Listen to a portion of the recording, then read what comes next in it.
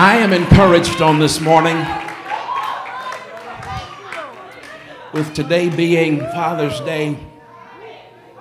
Ran across a stat just as I was studying on yesterday, and it said that Father's Day is the least attended special day in the body of Christ.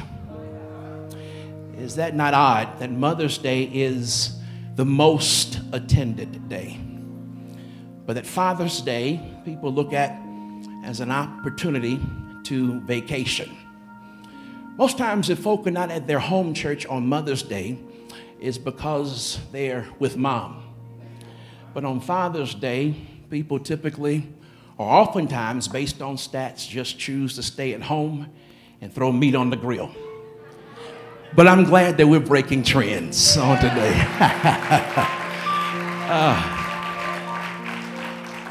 Some folk don't know not to come to church because you don't do church. Amen. This is about relationship. Amen. All my dads in here, whether you with your baby's mama or not, whether it happened when you were pledging in college, turn the lights on. We want to see these dads. Whether you plan to have a child or one just kind of surprised you. All my dads, would you just stand, please? Every single dad. We celebrate each of you. Yes. Awesome. Awesome. If you're near a dad, just give him a high five, give him a hug. If you rode with him, if they got your last name, kiss him on the lips. Tell them again, happy from me to you, happy Father's Day. You shouldn't see no brothers kissing brothers now. This ain't that kind of greeting. This ain't that kind of greeting. That's how you roll. You're going to have to find another track to roll on. Oh, man. The fraternity of being a father is like none other. Such a blessing to see so many fathers, and even also like moms, you know, that there are some of us who have fathers that have transitioned on, that are in heaven. I did an Instagram, Facebook post earlier, and you know, it's just good to honor your parents. And particularly, there's something about fathers. It's good to honor your fathers while they're living. Amen. It's good to honor your fathers while they're living. God will sometimes even send you to accompany your earthly father. He'll send you a spiritual father. And I'll just encourage you to, before the day is over, you reach out and you bless that man. And you tell him thank you for covering you. You reach out and you say something nice. You say something nice to that man. Well, I'm rolling solo on today, and I was trying to act right. I was trying to remember everything. I got to church late. I lost my glasses. I tried to put the thing on my head, and I'm sweating. I mean, y'all pray for me. I'm trying to act right. I'm trying to act good, you know, but rolling solo. It's lacrosse season, and so my wife is with our son, Peachtree City. I think that's where it is, hour and a half away, long ways away. I think they crossed the border to get there. So I'm rolling solo on this morning, trying to act like I got it together. I figured I'd let my son borrow his mother on this morning. But we had a great time as a family on last night. We didn't go out to eat. We let a restaurant come to us. So Jordan came home and we got food, and we had a great time as a family on last night. And when my little girl last night, she came downstairs. I was on the phone for a second after we had prayed and had our family time. Called my dad on yesterday since we all were together, and kids, me and Pastor Lisa wished him happy birthday, that's July. a happy Father's Day. And so he and I end up chatting for a second, and then I get this text that said, "Are you still on the phone?" I said, "No, I want to hug your neck because it's my last time seeing you. You'll be gone in the morning. I'll be gone in the morning before you wake up." And she says, "I'm on my way down." Man, boy, this has been the best Father's Day. I had to turn my phone off. I'm not even on Wi-Fi. I had to turn it all off just because so many texts. And so I thank each of you all for the many well wishes and for the cards, and certainly to be a dad, there's absolutely nothing like it. Let me see all my dads again. All my dads again. Just wave at me. Just wave at me. Yeah, okay, all right. Do we have any dads to be? Like you got a loaf of bread in somebody's oven? Yes, sir, Marshall. Yes, sir. Amen. Anybody else? Anybody else dad to be? Like you ain't gonna need a paternity test.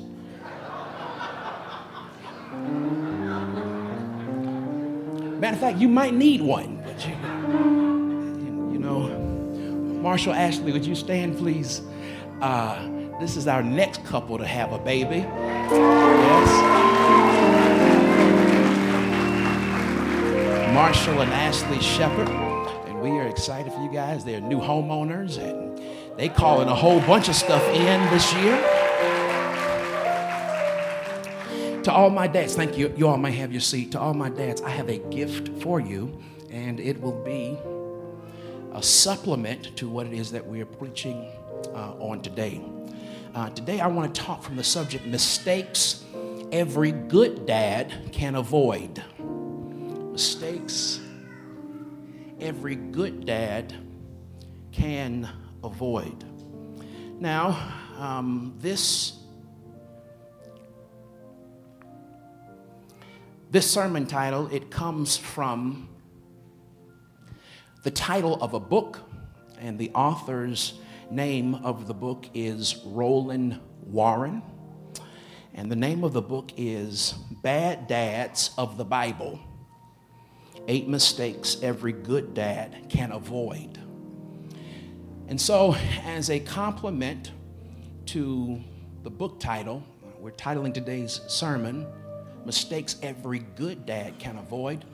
And to all my dads and my one dad to be on today, we have a copy of the book for you as you leave on today. And so again today, just want to alter that title just a bit.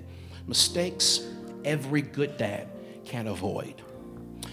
I've known that I've made plenty of mistakes. That's been nothing that's new to me. I know that I've made plenty of mistakes. People have even sometimes taken the liberty of pointing out my mistakes.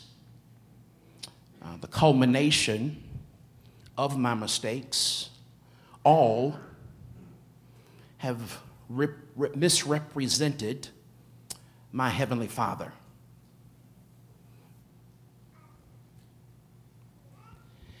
A man's job is to represent the Father above. A dad's job is to represent the Father above. Now, ladies, before you check out on me, hang in here, because I've come to find that the Holy Spirit that speaks to me occasionally is 5'2", about 2 shades darker than nougat.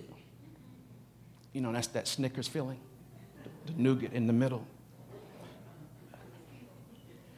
Okay, so to those that are here that are first-time guests, my wife is 5'2". She's a pretty brown thing. The Holy Spirit that speaks to me oftentimes has pretty brown eyes.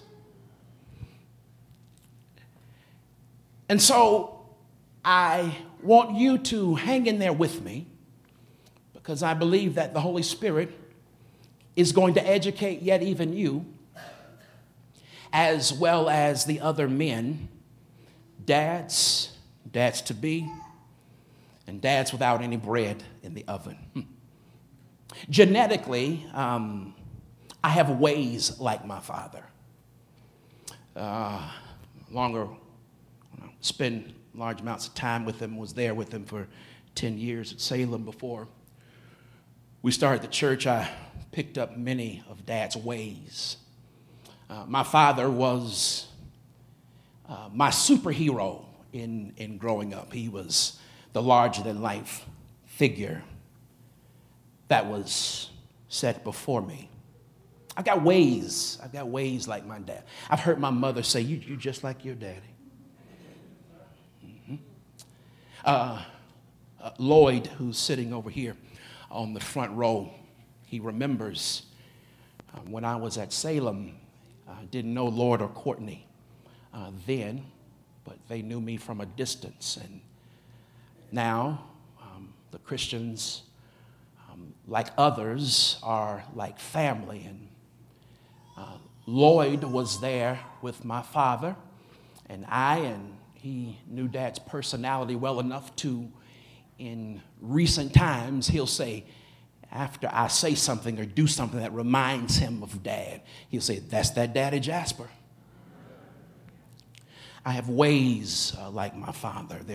There's certain things that are unmistakable that it's about me that I've inherited from my father. But, my life shouldn't be to show you, to show those that are up close, to show my kids or even my wife.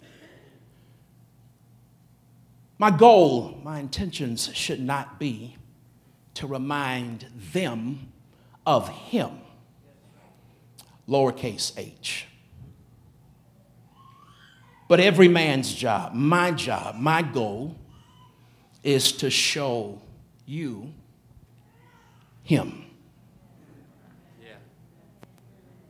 Being around Dad, he molded me, listening to him preach. I told you he was my superhero, and every boy wants a father's endorsement. There are two things that every son wants to hear. Or there's one thing that every son wants to hear. Every son wants to hear his dad say, you've got what it takes. You can do this. Quad didn't have a really good game on yesterday, and he got pulled out. He got pulled out of the game, and another goalie that wasn't supposed to play subbed him in, and I was standing on the other side of the field, and I shouted to him. I said, just remember Steph Curry. You see, that doesn't mean the same thing to you that it meant to him. We had been watching the game together, and just the day before, we were talking about Steph's game, and I told Quad, I said, I think the reason why Golden State won the games that they won is because Steph kept shooting. Quad goes, yeah, Dad, he believes in himself. Every son wants to hear his father say, you've got what it takes. And when I stood on the sideline on yesterday and I said, remember Steph Curry, it was my way of telling my son, you got what it takes. Yeah. Yeah. Every son wants to hear his father say, you've got what it takes. And every girl wants to hear her dad say and deserves to hear her dad say, you're beautiful and I see you. This is how we as men reflect him to those that are closest to us, to our society, to our community, to our church. It's when we act like him. When we act like him so much so until that they pick up his ways by watching us. Oh, you've seen the pictures of the little child, the little boy, the 8-year-old, 11-year-old, 4-year-old, standing in his father's shoes because Dad wore these shoes. Or how about that kid that is trying to teach himself how to shave before testosterone has even run through his body, and he takes ice cream and popsicle sticks and rubs the soap off the top of his lip. He does it because he's emulating what he's seen his father do? And the reality is that much of who my dad was a misrepresentation of God the Father. Much of who I am, the mistakes that I've made, has been a misrepresentation of God the Father. And please, this is no confessional time. Don't judge my father. Don't judge me, and do not judge the man that you're sitting near. Maybe the man that you wrote to church with. The difference between him with the lowercase h and him with the capital H is that the lowercase h is full of sin. And every man, every woman that I'm talking to that's sitting here, that's listening to me, we live in sin. We're fallen from God. That is that which is being restored. It's our effort, though, to continue to model what it means to be a man by correcting and changing our ways. The author of the book that I'm going to give all men who are here before you leave as a Father's Day gift from me to you, he writes this quote. He says, "Over the years, God has shown me that the attack on the institution of fatherhood and the strategy to make fathers unloving and ineffective is a primary goal of Satan himself." Why? Because if fathers are distant, distracted, disconnected, or even abusive, children will believe all fathers are this way. I'm going to read that statement again. Why is it Satan's primary goal? It's because if fathers are distant, distracted, disconnected, or even abusive, children will believe all fathers are this way. Even a heavenly father who claims to love them unconditionally. Maybe you haven't heard it yet, but one of Puffy's, P. Diddy, Sean Combs, one of his concubines, has come forward in making reports about how it is that he treated her. Her name is Virginia V. If you would just watch this little brief video, pay close attention. Okay. And then when we got to the hotel, it got even worse. And he took one of my heels and tried to throw it at me, and then he like mushed my face and like really hard and made my nose bleed. Now, what made you stay? Because obviously there's baby number 2, and then there's more beatings, according to you, that happened after that, because that was just the first time. What made you stay? Because I just thought that he was only being like that because he loved me. I want you to listen to that again and pay attention. She's a vlogger. Her name is Tasha K. And I understand, baby. It's all right. Just go on out and cry in the lobby. Mm-hmm. You can't get there by yourself. There we go. There we go. Amen. Amen. He don't want to be here for Father's Day. No, leave the lights off, leave the lights off, leave the lights off. I want you to watch it again. I want you to pay attention. The lady sitting to the left of the screen, Virginia V. The lady on the right, Tasha K., the vlogger. I want you to listen to as she describes what Puffy did. That's what she's doing. She's describing what Puff did. And then Tasha K. comes back with a follow-up question. And I want you to pay attention to her answer. Roll it again, please. Okay. And then when we got to the hotel, it got even worse. And he took one of my heels and tried to throw it at me. And then he like mushed my face and like really hard and made my nose bleed. Now, what made you stay? Because obviously there's baby number 2, and then there's more beatings, according to you, that happened after that, because that was just the first time. What made you stay? Because I just thought that he was only being like that because he loved me. She goes on to talk about the fact that she observed her own dad abuse her mother. That's not a good representation of him. I want to ask dads that are here, how have you misrepresented him? I don't mean for the day to be solemn, though the Holy Spirit can do whatever he wants to do. My goal in my heart is to keep the train from derailing. The fact that you're sitting here means that you've lived one more day to give it one more try. And my heart, my passion, one of my callings in life is to wake up men and give men the biblical level set. This is what it means to be a man of God. It doesn't mean that you'll live a life perfectly. God knows that I have not. But my job is this: if I could, feel me in the spirit now, reach over and grab every man in here. And today just give you one good shaking to wake you up, to put you back on track, to help you hear the message that God loves you. My goal is to tap every woman in here on today, and every woman that will even hear this and say, God's working on him. God's not through with him. I used to sing this song as a baby.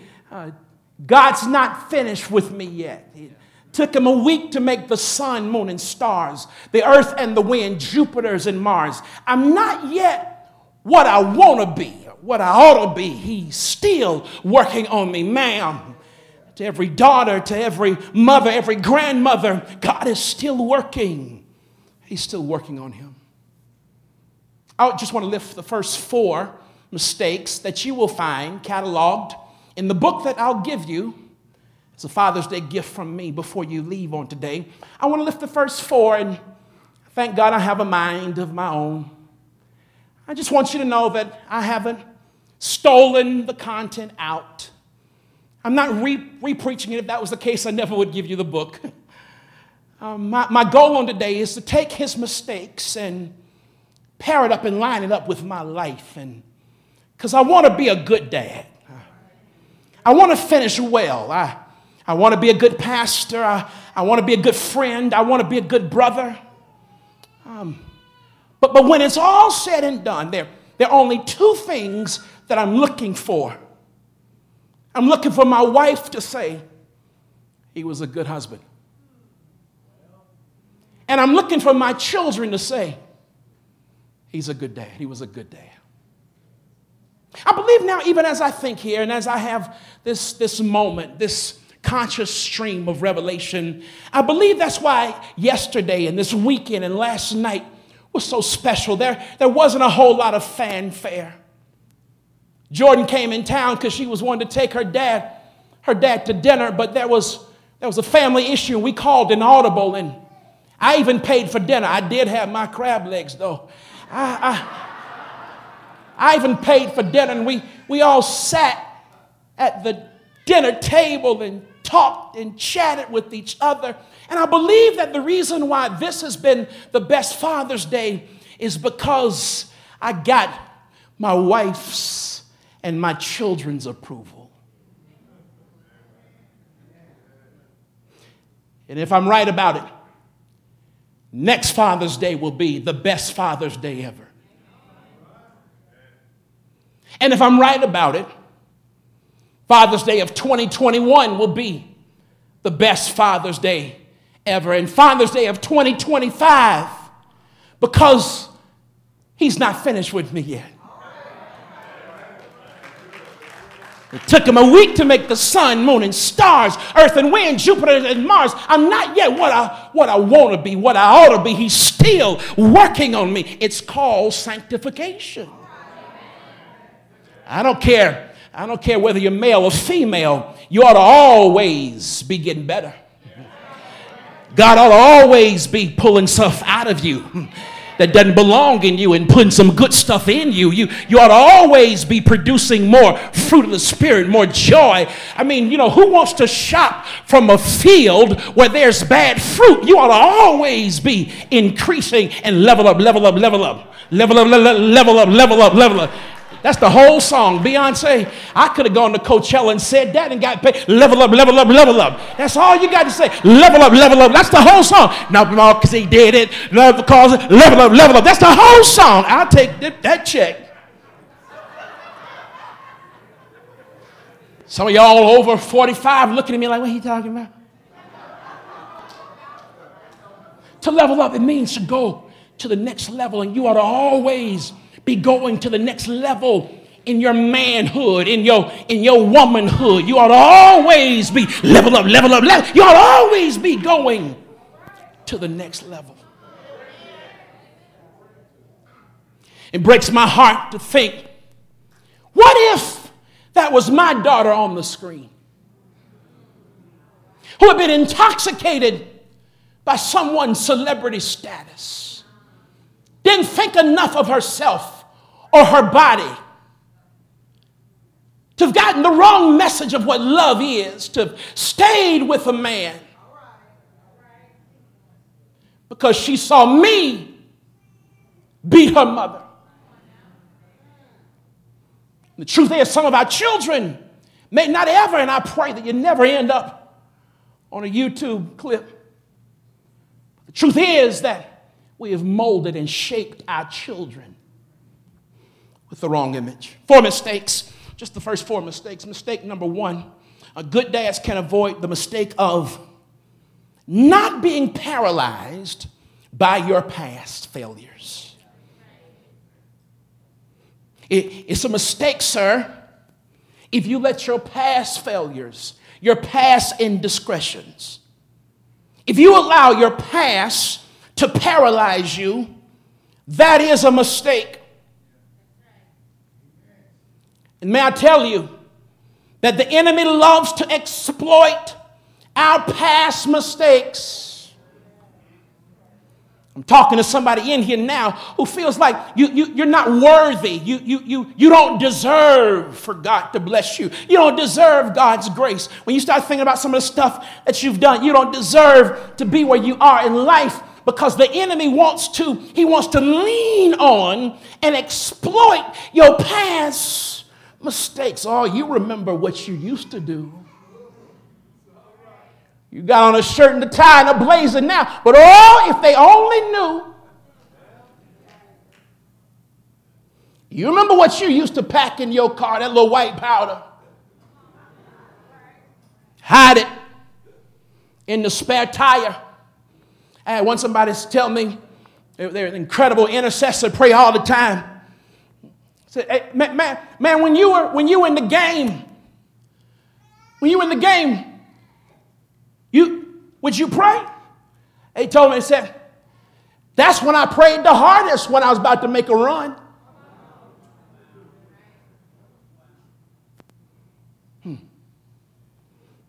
We cannot let our past failures paralyze us. I just want to check, just want to poll the house. Are there any women who've ever had to deal and fight off the devil for some of the past failures that you've made, some of the past stuff that oh, look at all these angels in here.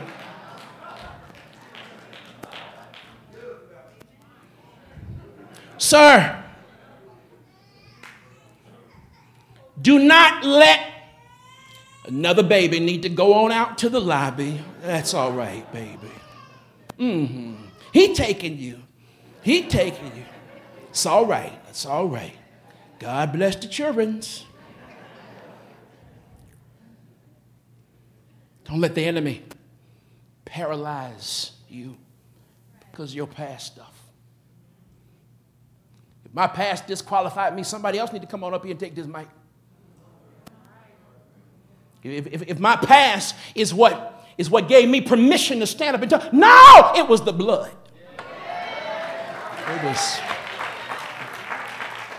I just thought I'd drop some good news to you. On my way home, thought I'd just tell you, it don't matter what you've done. If you've had an abortion, if you've had abortions, if you've paid for abortions, if you've broken up your family, if you got hooked on drugs, if you were heterosexual, bisexual, trisexual, that means you try anything. If you fluid, it don't matter. Whatever it is, the blood.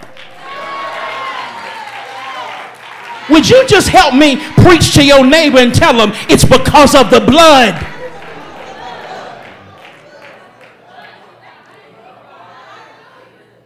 You can't let your past failures paralyze you.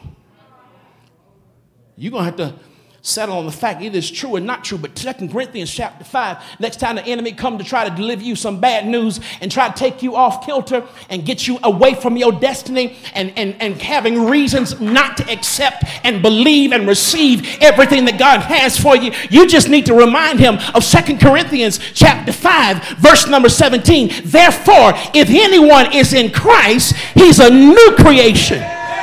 Touch yourself and say, I'm brand new. I'm brand new. Come on, all things have passed away. Everything that I did, it passed away. Behold, all things have become. I wish somebody would shout, I'm brand new. Your past, it cannot paralyze you. Stop by and tell somebody that your past, God will turn it into a pulpit. Your past is your fishing rod. I can't talk to nobody been to jail, did some hard time, been to prison, but there's some folk that's in here. It's your past. You know what it's like to have that number. You know what that orange jumpsuit feel like. You know what prison food tastes like. God will use your past as your pulpit. I'm staying too long. 2 Samuel, when you get home, chapter number 13 is the story of Amnon and Tamar. The story of Amnon and Tamar. These are two of David's children. David, through which the lineage of Jesus, 42 generations, did Jesus come into this world. Matthew chapter 1 begins to chart his lineage. And David, he was a man after God's own heart. You know David. Wrote most of the Psalms.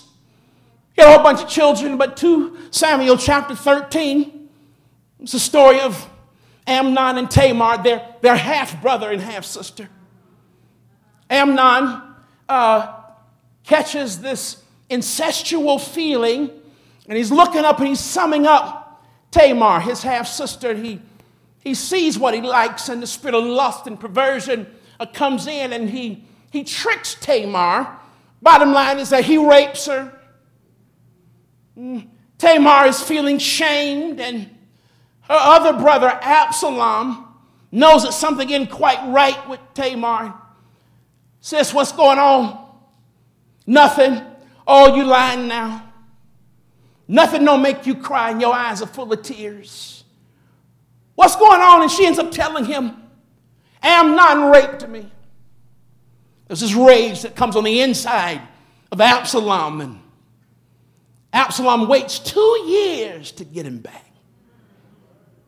He sets up this elaborate plan, and he invites Amnon, the one who had raped his sister Tamar. They're going to go and shear sheep, and Absalom has his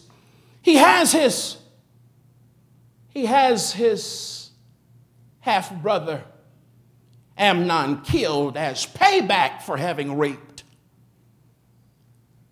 his sister Tamar. Where's David in this? Where is their father in this? When you go back and read the scripture, he's nowhere. You can't find David. He's just being king. He's not being a dad. Because your past mistakes will paralyze you. That's 2 Samuel chapter 13. 2 Samuel chapter 11 and 12, if I have any Bible readers, that's the story of David and Bathsheba. I've learned that you can't make the assumption that folk know these Bible folk, and as popular as Bathsheba is, that's the one that King David slept with. All of us didn't grow up in church.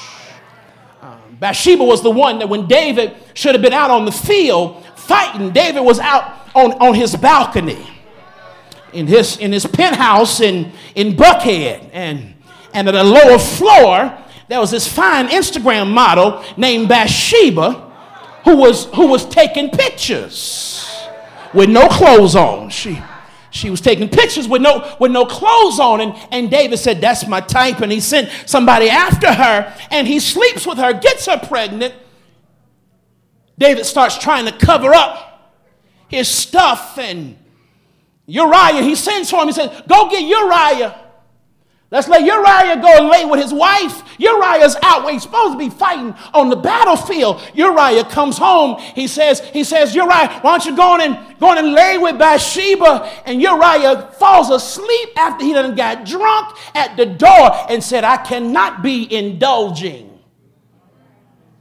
in the pleasures of my wife when I should be out on the battlefield. That's, y'all gonna put it together in a minute. That's 2 Samuel 11 and 12. David has a man killed. Y'all know the story. Nathan comes to him, gives him this little parable, and he says, David, you're the man. You're the one who had this big flock, and you went and you took this one man's sheep. And shame comes in on David in 2 Samuel chapter 11 and 12. Okay, now where did I start? I started at 2 Samuel chapter 13. With Amnon, Tamar, and Absalom.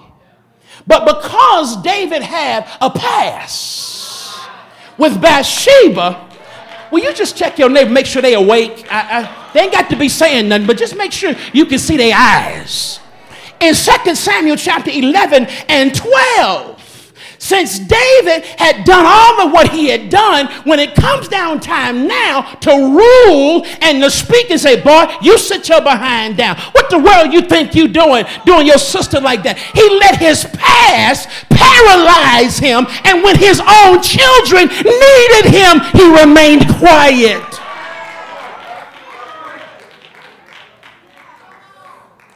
Roland Warren, the author of this book, he wrote a great book.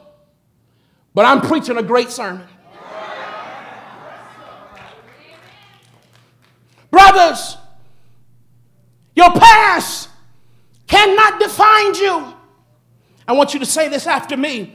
I will not. Come on, brothers, put some bass in your voice. Say it. I will not be paralyzed by my past failures.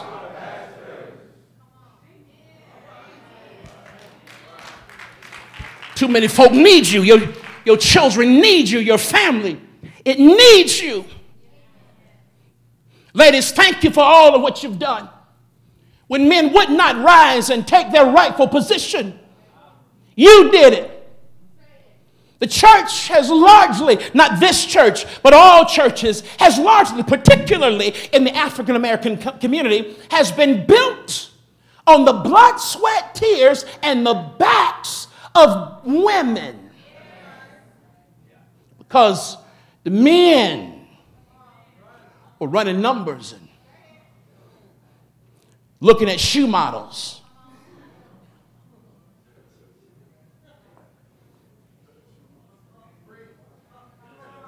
You'll catch it later. Thank you for what you've done, but brothers, we got to rise up. We got to go back and reclaim our rightful place. Get over your past. We all got one. Difference in mine and somebody else's. Mine ain't in the newspaper. My dad used to always tell me, ain't but two kind of folk. The caught and the uncaught. Thank God I'm in the second bucket.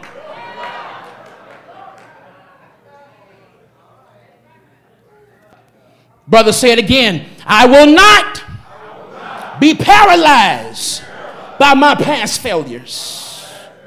Good dads can avoid the mistake of number 2, making his children compete for his affection.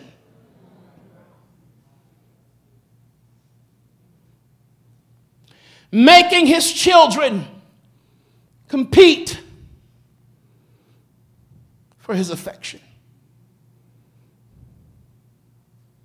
Dad and mom, you don't realize it, but you're programming your children for what they are to expect when they're adults, when they're married. Just like the young lady that we witnessed earlier. She was programmed for what love looked like, and her program was wrong. She was programmed for love to be abusive. She saw mom be abused by her dad. And can I tell you, that's when your children are learning the most, when you don't even realize that they're watching. You're programming your children the wrong way.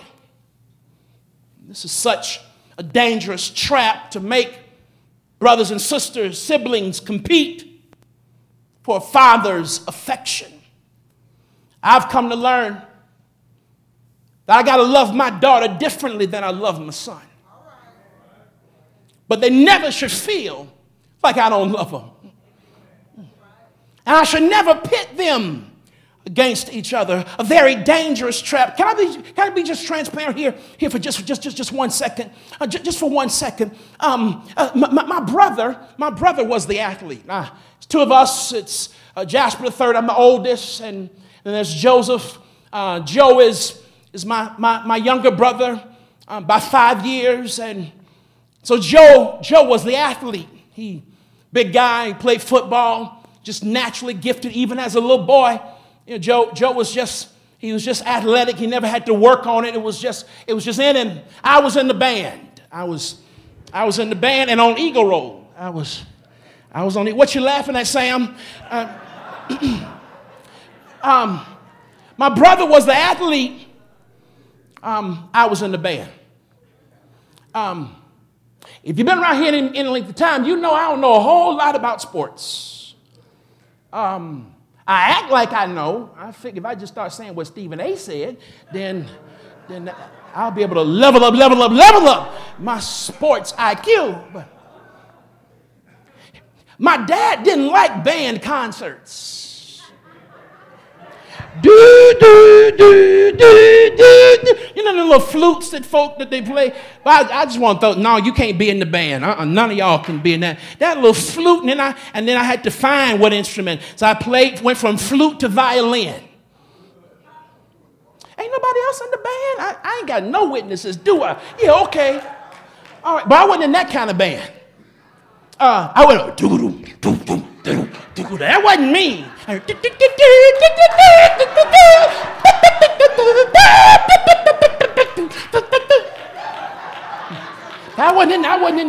I wasn't in that band.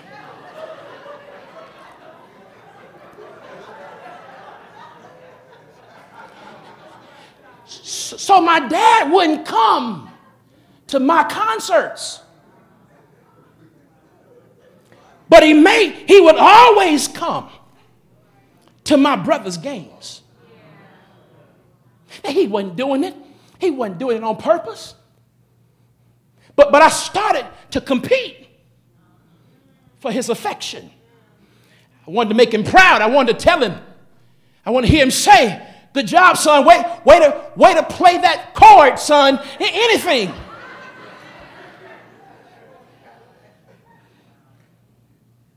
I didn't want to be out at the lacrosse field yesterday and it was hot. I got up at 4:45 on a Saturday morning. I was ready to eat some cereal in my pajamas and I'm down on the field. But I wouldn't have been nowhere else.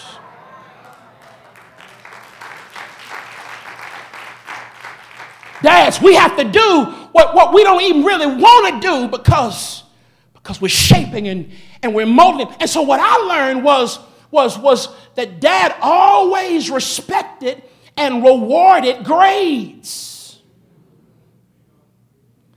And so since I didn't play ball, I said, I'm going to get these grades. And so every time progress report would come out, Joe wasn't no good student.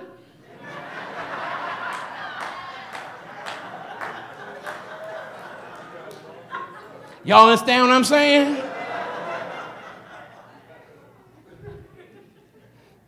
As Dad hit my report card, oh, son, look, A. Why'd you get a B plus? A. Oh, my son, you brilliant.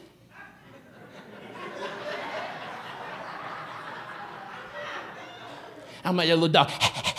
Say it again. Say it again. So I graduated high school a year early. I'm in college. I wasn't even 18. I went to the University of Georgia. Oh, let me tell you, at the end of my freshman year, I already know I ain't going to get to all these points. I'll just see y'all next week. At the end of my y'all want to know what we're going to talk about next week? Yep, these next 2 points. At the end of my freshman year, and I'm going to think you don't want to hear him if everybody in here don't come back. Give me a camera. Let me take a picture of everybody in here. Let me see. Joe Farrar sitting right there and Miss Ambo on the back. I got you. You better be here. At the end of my freshman year in college, I didn't even have enough credit to be a sophomore. I had messed up freshman English, and I had dropped the class. How am I mess up freshman English, and I went to Woodward, a college preparatory school, and had some honors class? How am I not going to write right? But I messed up. It was a dumb rule. It was a comma. I didn't put the commas. I ain't never been good at grammar. Thank God for Google. I didn't put the commas where they were supposed to go on the final exam, and it knocked my grade down, and I didn't have enough points to make it on through. So at the end of my freshman year, I'm not even a sophomore. My dad, son, what happened? You were Williams. I remember one time I was struggling with math. You got a D in math? Oh, son. If you can't count, you can't make it through life.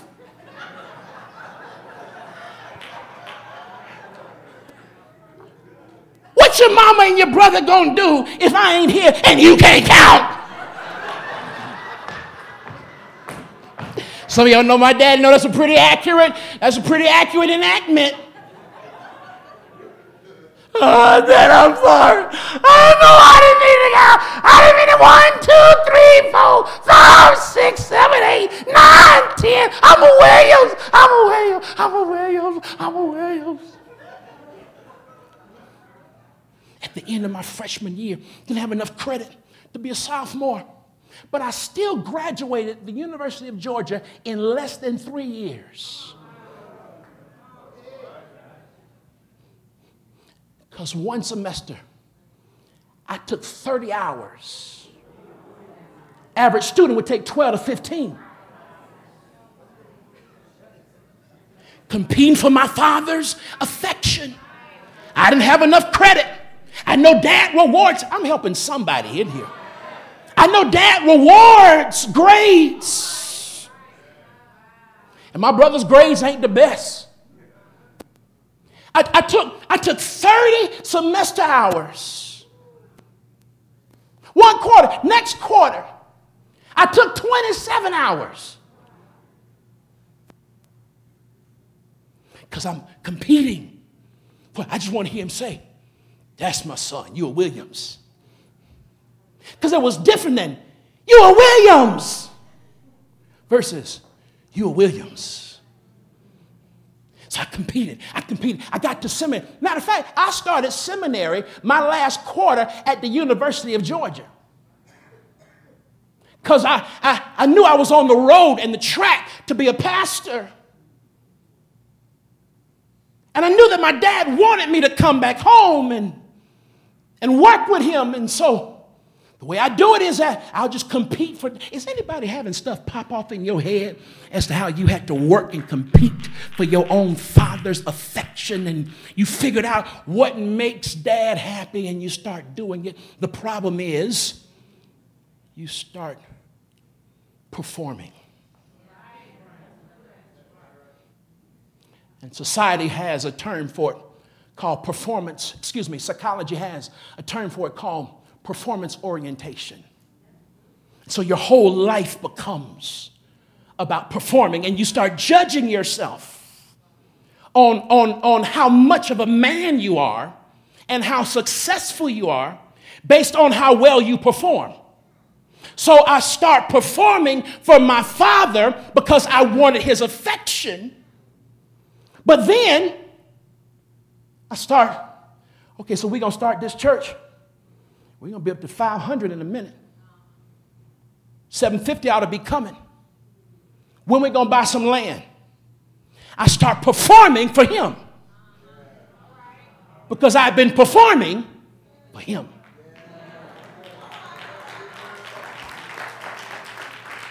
I thought that if the more I do, the happier he'll be. Because the more I did, the happier he was.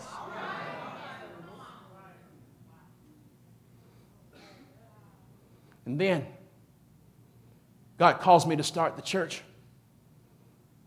And I had been performing and gaining his attention and his affection and his love. It was nothing I ever wanted. Nothing I ever wanted. I had the keys to the kingdom. Had all his credit cards. My name was on his accounts. He'd tell me to write the check and sign it. Because I performed the way I'd been rewarded with that kind of trust. I bought all his clothes. I'd go shopping for him with the credit card. Son, be sure you get what you want. Yes, sir, Dad. Joe said, he ain't got to tell me. Well, that joker, he was something.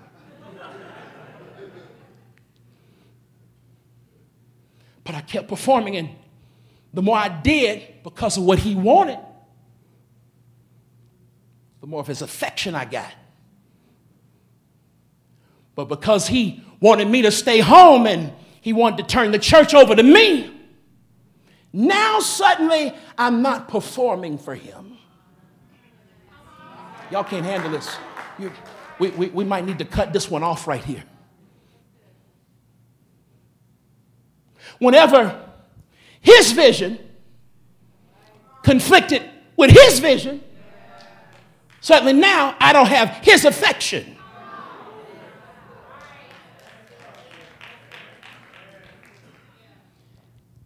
And I didn't get his affection because he had been molded and shaped in the same way by his own father. Why are you talking about this, Pastor? Why are you saying, isn't this personal? Yes, it's very personal, but it's also public. My goal and my job is to save families. Dad, don't make your children compete for your affection. I want to let it go. Got a special way I want to end. And my father, I thought so much of him. And I performed so much for him. I pushed the bar so far. I met my wife. I met Pastor Alicia. 5th Sunday in July, 1995. Dad, I met somebody. Oh, son, that's great. Tell me about her. Well, Dad, her name is. Is she in school? No, Dad, she just graduated. What school she graduate from? University of Houston. Oh, son, that's great. You say she just graduated? I said, yeah, Dad, she just graduated. He said, now how old are you? I said, Dad, I'll be 23 in September.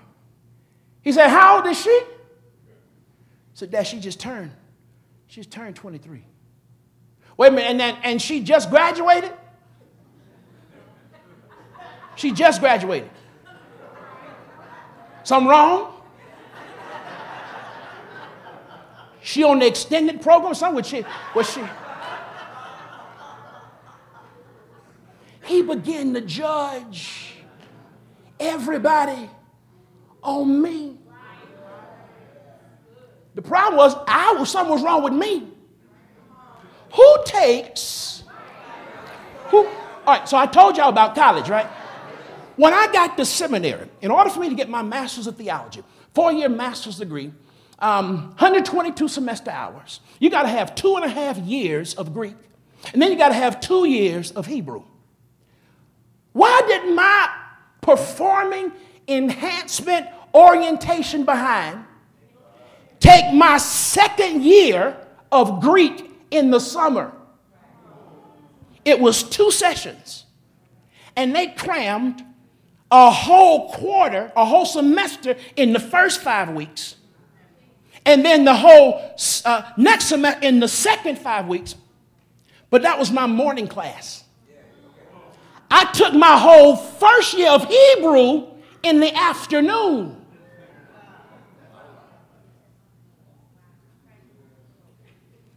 I don't remember nothing. Thank God for software.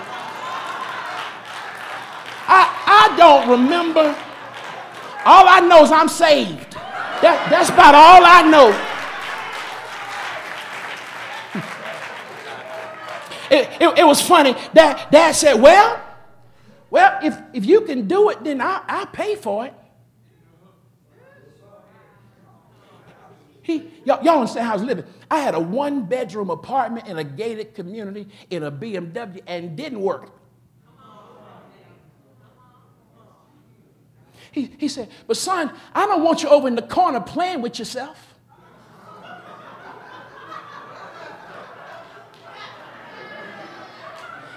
He was saying he didn't want me to go crazy. Oh, y'all thought playing with myself. Oh, I get it. No, not that kind of playing with myself. I told y'all I got a pass.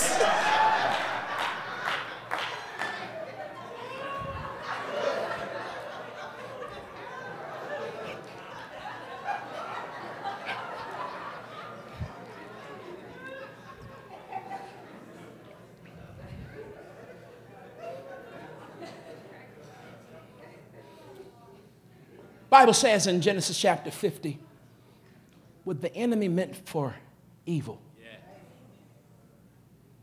God meant it for my good.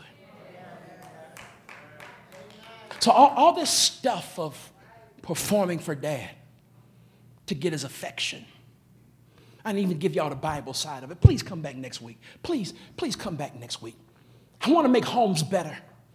I'm not trying to incite you. I'm not trying to entertain you. I'm trying to get the kingdom to come in your house, because if we don't take back the house with the man at the head, our world will continue to look the way it looks.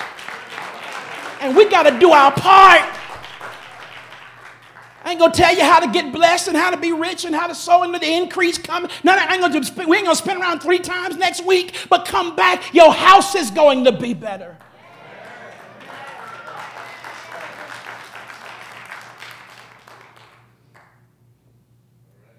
Romans 8:28, all things work together for the good of those that love the Lord and are called.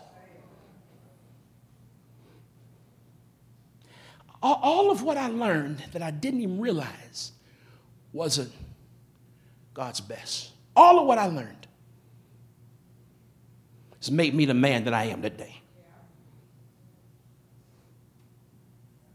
Everything. You know what my greatest fear was in life? My greatest fear in life was my marriage ending in divorce, because my mom and dad's marriage had ended in divorce. And I had to be raised. Me and my brother had to be raised in a broken home. And the trauma of the divorce, not that it was ugly, not because they went to court, not because of none of this kind of stuff, but a child has been made by God to grow up with a mom and a dad in the house in a loving, safe environment. The trauma of all that, it was so much emotional pain that I did not know how to handle. I blocked it off, and I don't remember largely my 5th grade through my 7th grade, part of 8th grade years because of the pain and the trauma. And so when I meet my wife, my biggest fear is my marriage ending in divorce, because I didn't want to raise my children in divorce. But all things work together for the good of those that love the Lord, which is why I keep on fighting for my marriage. I ain't going nowhere. Get tired of me all you want to. I know I got some stuff I'm trying to work through. I know I can be a donkey sometime. But girl, we ain't quitting this. Give me your hand here. Come on, let's pray. God gonna do something. He gonna intervene. I don't have any witnesses in here. I don't care how you were raised. God takes all things and work them together for my good. Only reason she wouldn't leave me because I wouldn't let her. No, you ain't going nowhere. I told you I was scared. Sit your behind down. Are y'all getting this?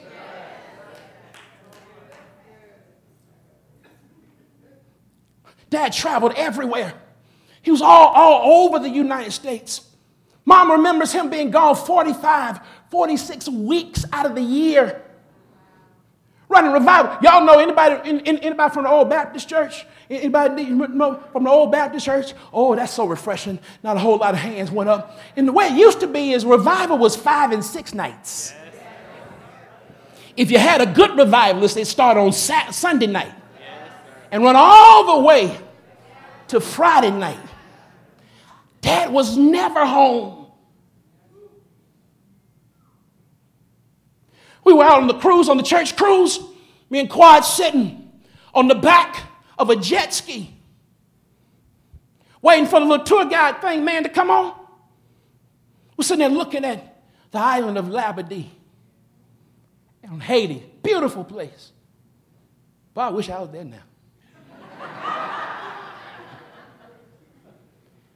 My son sitting on the back. Said, my dad never did anything like this with me.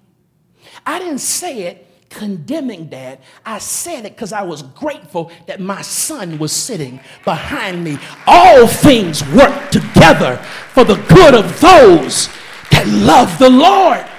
Do you see what God did? My dad picked me up one time on his motorcycle. My whole 12 years at school, he picked me up one time on his motorcycle, and he was late when he got there. Oh, son, I thought school ended at 4. What school you know ended at 4? It ended at 3, Dad. I ain't got no tutorial. You know I'm smart.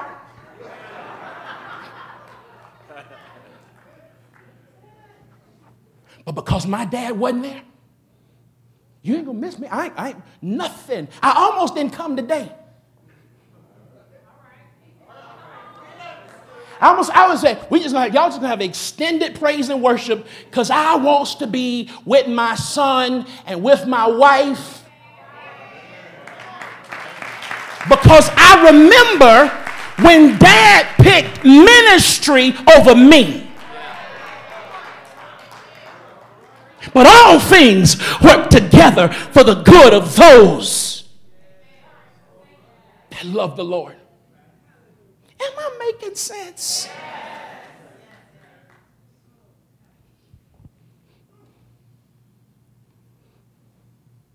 Repeat after me, men. I will not make my children compete for my affection.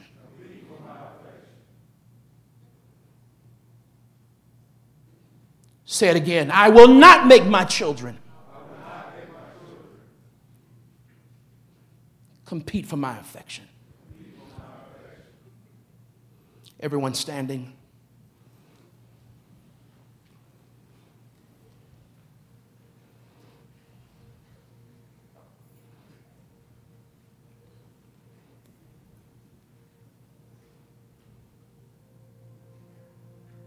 Happy Father's Day, Dad.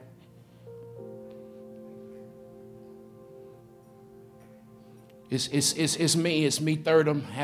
Happy Father's Day, Dad. I enjoyed talking to you last night. And funny, you asked me what I was preaching, and Dad, I couldn't get any further than 2 points. I told you I had 4. Hope your service went well today. Maybe somebody tell you what I posted on Instagram about you.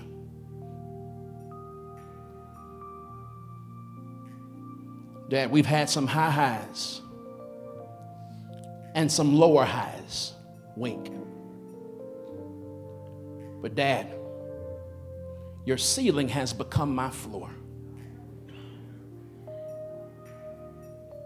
Dad, the only reason I'm here is because you decided to go half with Mama on a baby. Dad, I honor you as my earthly father. Dad, I'm just sitting here thinking. I remember that time when you told me,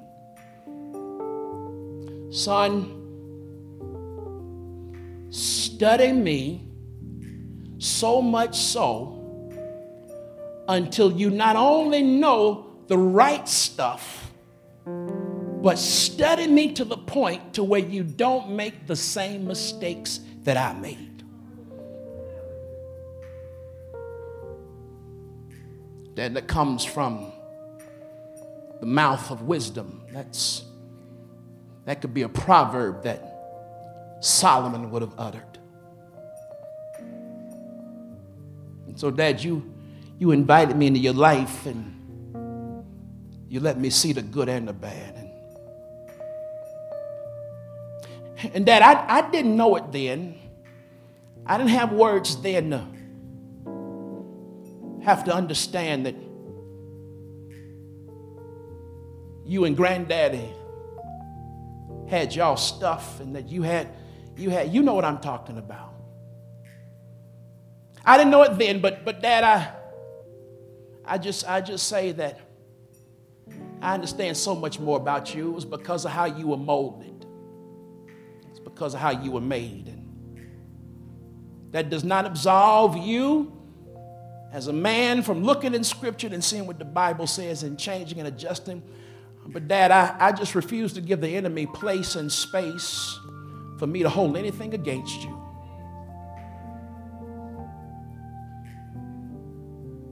I forgive you, even though you're not asking me to forgive, but I forgive you. I release you, Dad. Everything in the inside of my heart, I release you, and I turn you over, and I bless you. I pray that you have long life. I pray that this last portion of your life, the end of your, it'll be greater than the first part. Dad, I bless you as you are forming Acts African American churches that are transforming society. As your ministry is leaving from behind the pulpit, and your leadership is being seen yet even more in the community. Dad, do your thing, do your thing, do your thing, do your thing, do your thing. Dad, one more thing before I sign this letter. One more thing, Dad. I just want to say thank you for all the stuff you didn't do right. Because, Dad, what God did, it's taken me 46 years to figure this one out, is that He created a holy discomfort for me to vow to be the best husband to Alicia that I could be, and the best dad to those 2 children, your grandchildren. And Dad, I don't know that I would have had the wherewithal to have made that kind of commitment if it hadn't been for the pain as a grown man I've had to face. So, Dad, thank you for everything that you didn't do right. Happy Father's Day, 2019. I love you. Thirdum.